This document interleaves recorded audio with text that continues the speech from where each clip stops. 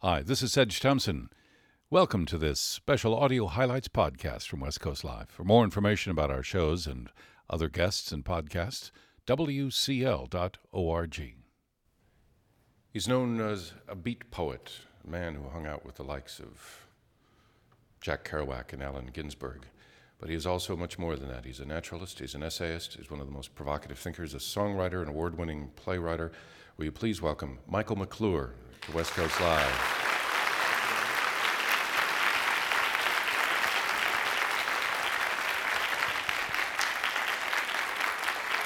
He has a new volume of poetry out called Simple Eyes and Other Poems, as well as a book called Lighting the Corners on Art, Nature, and the Visionary. Each one of these books has an inscription in it, Michael, that says, this is from out of the black plasma and the imagination. Yeah, it says, once this was all black plasma and imagination. And that was, I had a young person come to me and say, we want it's the City of Poets celebration. We want a short poem to go on a billboard above Union Square in San Francisco. Do you have one? I need it right now. I said, oh yeah, sure. I wrote out, once this was all black plasma and imagination, and the next thing I knew it was on one of the 4 billboards above Union Square with Evian water and Marlboro cigarettes and I forget what else. And it was beautifully done. It was designed by students at California College of Arts and Crafts, and it stayed up for several months. It was supposed to go up for 30 days during the celebration of the City of Poets in San Francisco, but apparently the billboard is so expensive that they couldn't sell it again, or maybe the poem put a haint on it or something. I'm not sure what happened. So it was up there for many months, and I understand anytime they can't sell the billboard again, that it will say, once this was all black plasma and imagination, because it's painted on the background. So I'm waiting for whatever it is up there now to go away. It's the metaphorical equivalent of this space available. Yeah, I guess so. Actually, it's it's a metaphysical poem. Like once this was, either this was like the Big Bang theory, as someone suggested, as many people believe, or it was like Huayan Buddhism, and it all came together in an entirely different way, and it's nothingness and imagination anyway. So it's a religious poem. I like to write it in books. When like for Sedge Thompson, once this was all. Right. Black plasma and imagination. This space available. Right there. W.H. Auden wait till you find out Evian water's got something in there. Or Marlboro. Keep your eye on it. Neither of which we use, I have to say. Okay. Yeah, I noticed we're using Crystal Geyser. Yeah. It's ours of choice, of course. The W.H. Auden once told a story about telling a customs inspector when he was coming back into England, when he was asked what his profession was, he said, poet. And the customs inspector wrote down, unemployed. But you seem to be a poet who's been managing to keep the bread coming in throughout all the years. Yeah, I like a long, long time ago, one of the beat poets was asked by a young person what to do to be a poet, and he said, learn a trade. This was back in the 50s. He said, learn to be a bricklayer or a merchant seaman or something, so that you can, you can support yourself. One of the things that I do now is I perform with Ray Manzarek, the keyboardist of the Doors, and we go around we just played the Art Festival of Central Pennsylvania to many people outdoors in a band shell. I recite my poetry. Ray plays not organ with me, but piano with me, and he plays the piano at the same time I recite my poems. And like many thousands of people out there got to hear it, and they understood it. It's a very beautiful experience, because much of what we do is environmental, and much of what we do is political in the Noam Chomskyan sense, political. I was struck to realize how many of the beat poets, a time of the 50s of San Francisco that we associate with black turtleneck T-shirts, coffee, cigarettes, wine, actually have become, or were at the time, naturalists. You, Gary Snyder. Yeah, the very first beat poetry reading took place here in San Francisco in October 1955. Did you know it was a beat poetry reading at the time? Yeah, it's hard to say. That's the first time I saw Jack Kerouac and the first time Allen Ginsberg read Howells, so I knew something was up. We knew we'd done something, oddly enough. I mean, in a sense, we realized it was all history because that was the middle of a very ugly maybe the ugliest part of the Cold War, and maybe one of the ugliest moments in American history was in the 1955s, when young people were looked at as cannon fodder and had to have crew cuts and wear gray flannel suits and drive Buicks with little torpedo rings going on the front of them. Remember all that? Yeah. Some people out there nodding their heads. And, you got looked at like, well, when are you going in the Army, sonny? We need somebody out there. And we knew that we were saying what many people needed someone to say so that they could say, yeah. And that's what that first beat poetry reading was. But to go back to your question, or your suggestion there, yeah, Gary Snyder read poems about, very intense poems about nature and about Native Americans. The Berry Feast poems he read that time, poem about American Indian myths. Philip Whalen, who's now a Zen abbot in San Francisco, read Zen poems that were Zen poems, but also nature poems about walking through nature, being on fire walks in the mountains. And I think I probably read what was the first poem against the murder of whales. That was back in 1955. And so we began as the literary wing of the environmental movement. And that's not appreciated because first, Life magazine, which was the TV of those days, presented us as being some kind of goofy outlaws, which no doubt we were, but kind of suggested that we ought to be hung by the nearest, by our neck at the nearest lamppost, if that was possible. And then that didn't work because a lot of people were really interested in what we were saying. We were speaking for other people. We were going around. We were reading our poems out loud. We were giving the viewpoint that had been totally lost to American culture at that point. And the next thing was to mystify the entire beat movement by presenting beats as being people who wore shoes made out of old rubber tires and wore berets and had funny little beards with pasta dried in them, and they sat in smoky bars drinking warm wine and saying sad things to one another. Whereas actually we were all very busy. We were political. We were interested in the environment.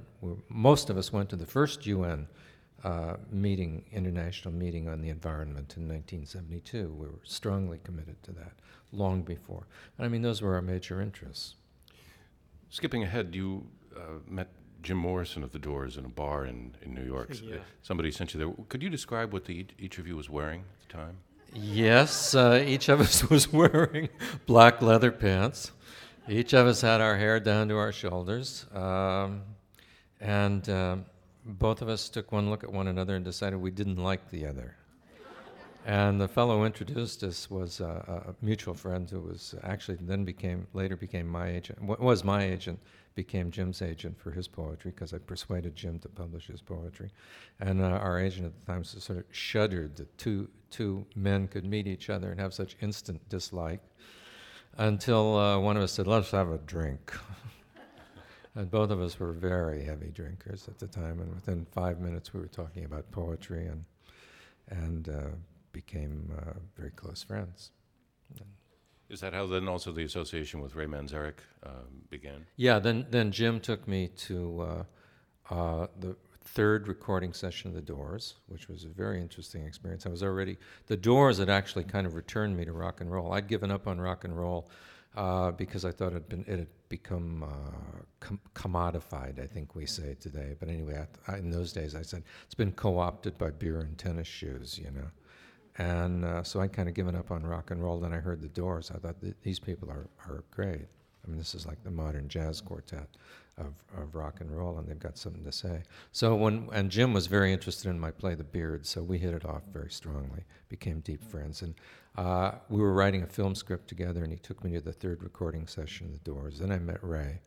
And then Ray and I met again about 6 or 7 years ago in a place called McCabe's in Santa Monica, because I was down there reading my poetry, and he went in to back up a mutual friend of ours, and he was playing piano with Michael C. Ford. And then Ray heard my new poems. I heard what he was doing in that new sound he does, which is something like he's an incredible composer.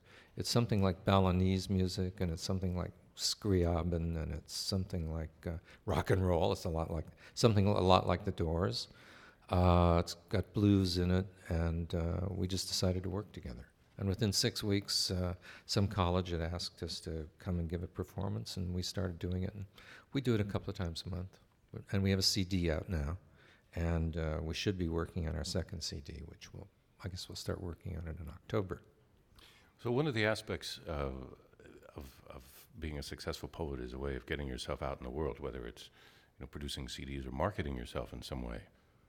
Yeah, I guess so. I didn't think there was such a thing as a successful poet.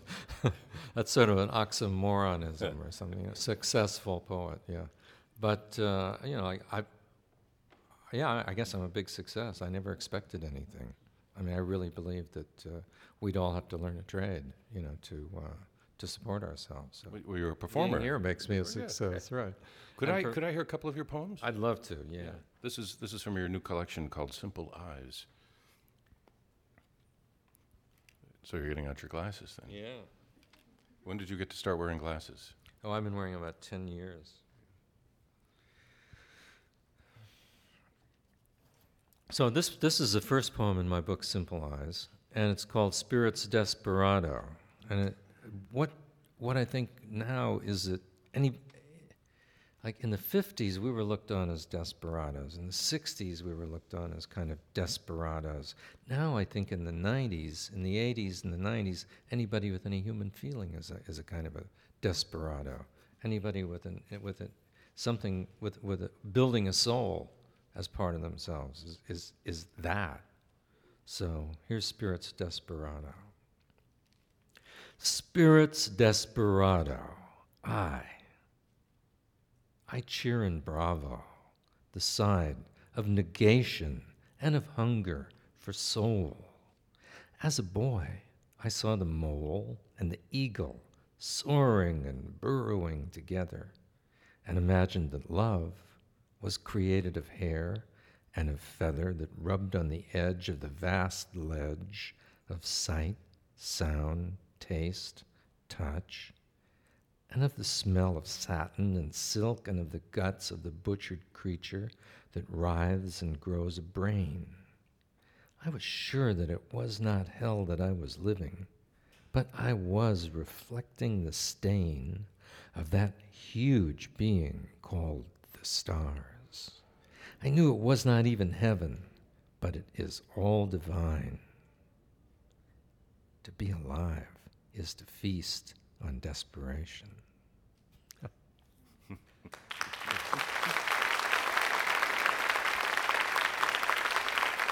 Michael McClure. Yeah, it's fun.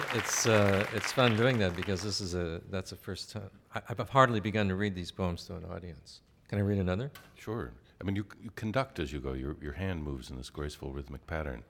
You know, like you're pointing to the oboe section and then over to the violins. Yeah, well, it's all going on in my head. Maybe I can bring some of it to somebody else's consciousness. For the first time in this book, Simple Eyes and Other Poems, I published poems that I've written while I was traveling. I always write poems when I'm traveling, but I've never wanted to publish them before. They weren't of the same quality as my other work. And then something happened in Kenya a couple of years ago. So What was it about traveling that interfered with your poetry in your view? it didn't interfere at all. I write voluminously when I travel, but and then I get back to the United States, and it doesn't look as great as it looked in Paris or somewhere, Iceland or somewhere. It looks so great there. Back in San Francisco, I say, well, it's kind of thin. I don't think I can publish it. But this time, after getting back from Africa, I read these. And I knew these did it when I was traveling too. Here's one called The Cheetah. We rented a car and we were driving around in the game plains, and we found a cheetah with her cubs. See the face of a beautiful and highly intelligent child in the profile of the cheetah. She is beyond all good and evil, and more like us than we can ever imagine. the black stripes at the tip of her tail twitch, and she closes her eyes as my mother used to do, with pleasure. Her 3 large kittens nod and grin in the sun. What is human is so much more obvious in beings with tails.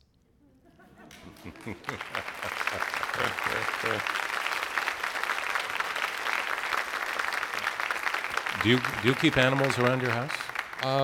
We have a dog who's 13 years old, which for a big dog is 97 years old in doggy years. And she's almost blind, she's 95% blind and probably 95% deaf. She has a major tumor which is in remission, and she's just enjoying life enormously. She likes to eat, she likes to go for walks, and it's a pleasure to, like to see this being at this stage of maturity, shall we say, still enjoying life so much. You have another poem? Yeah, I'd like to read another one of these Kenya poems, because when you stop at the side of the road in Kenya, you're driving along, you see hyenas laying in mud pools there. They're like, how pigs like to soak in mud because they have delicate skin, Well, the hyenas apparently must be similar in that sense, because alongside of the road there'll be these pools of gray mud, and they'll just be laying in the pools looking up balefully at the car as the car goes by. So you stop and you look at them, and you're only, like you're inside the window and they're out there, so there's maybe only 5 or 6 feet from you. This is called Old Eyes. See the hyena's face as she stands up from the pool of dripping gray mud. Her face, my face, and the face of the old Maasai woman from whom we buy the beaded earrings are all the same. We are the game of petroleum cities and the ancient water holes. It is one alertness and wisdom in all eyes. The old woman's dark brown irises are faded at the edges to circles of cloudy blue, just as my eyes have gained smoky rims through the swirling of light shows at the Fillmore, and in the howlings of airplanes and autos, while she laughed and listened to the lion roaring at her cows from the thorn scrub.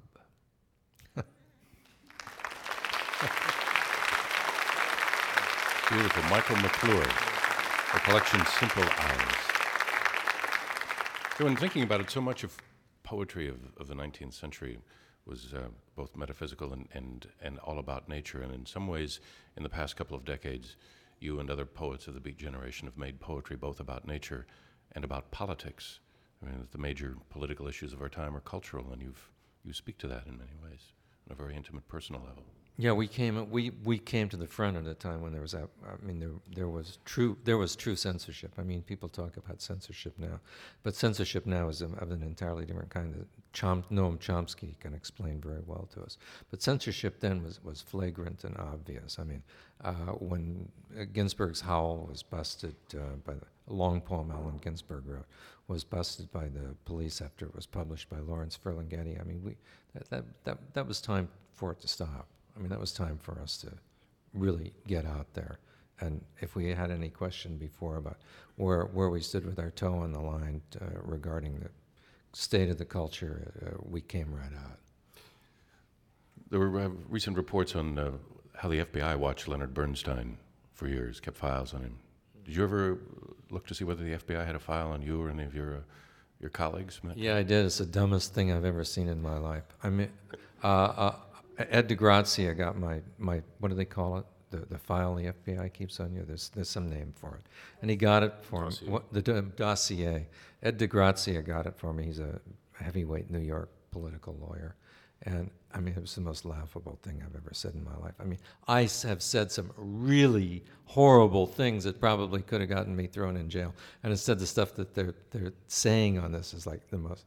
The people who were listening and writing the dossiers were morons. I mean, it's just, the stuff is stupid. And Ed said, "Gee, this stuff is so lame. There must be more." And I said, "Yeah, I don't even want to know about it if there is." So we let it go at that. Would you ever think of publishing that? With a little textual commentary that goes along on the side? I don't even think it's interesting. But your textual commentary, you know. It would be very interesting, yeah. Sort of a little counterpoint. Yeah. But I've looked at several people's dossiers. I have not seen one that, I mean, really did justice to the people who were being written about. I mean, I've heard what those people said, and I read the dossiers. I mean, if you wanted to say something negative or inflammatory, they didn't get the right material. Michael McClure, Simple Eyes is the name of the poetry, lighting the corners on art, nature, and the visionary. Thanks very much for coming to West Coast Live. Hey, it's a great pleasure. Michael McClure. This is Sedge Thompson. Thanks for listening to this podcast. Try out others from West Coast Live right here, and we look forward to having you in one of our audiences one day. For more information, wcl.org.